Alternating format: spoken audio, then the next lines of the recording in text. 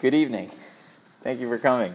Continuing in the Hilchot Pesach, we've been discussing sort of the special nature of the entire month of Nisan. We said, "Eino flin al pneihem b'chol chodesh Nisan." We don't do tachanun throughout the entire month. Right, all kinds of different changes to our davening that we've mentioned. The fact that we don't have any eulogies, we don't do kilmale, anything having to do with God forbid someone who passed away. Obviously, if there's a need for a funeral, there's a funeral.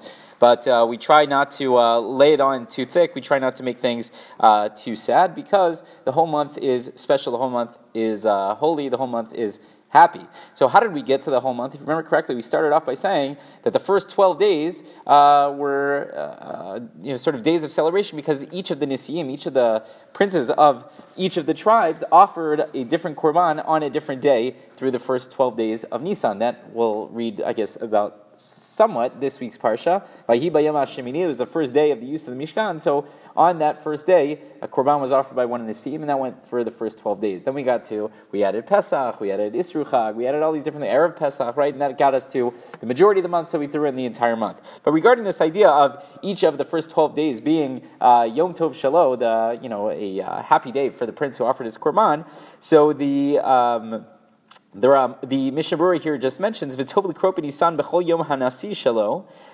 Each and every day of the first 12 days of the month of Nisan, so you should read the paragraph that corresponds to the korban that was offered. Remember, even though we mentioned the first day of the use of the Mishkan, God willing, this week's parsha, we don't read about the actual offerings of the korbanot of the Nisiim until Parshat Naso. But there we have a paragraph. We said that's the different readings that we do for the holiday of Hanukkah.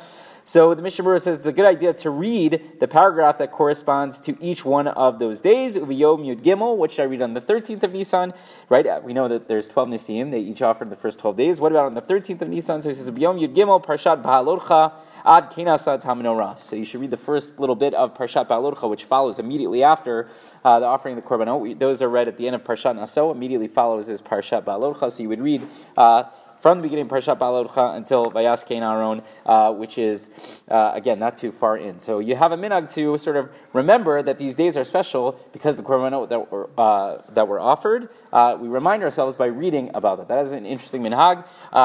God willing, just because I don't want to take so much time tonight, maybe at Shalosh Shittos we'll talk about this minhag because there are some who had the minhag not only to read it to themselves, but actually to read it from a Sefer Torah. So they would actually take out a Sefer Torah and they would read the reading of that day as though it was like Hanukkah, so to speak, right? As we would do on Hanukkah, they would read the reading for that day. So maybe we'll talk about that at a different time. There's an interesting question. Are you allowed to take out the Sefer Torah for that? If you are, what do you do on days like Shabbos when the Sefer Torah is already taken out? Do you need another Sefer Torah? Can you put the Sefer Torah away and take it back out? What about on Rosh Chodesh? Because Rosh Chodesh Nisan is the first day we start. So good, it's an interesting minhag.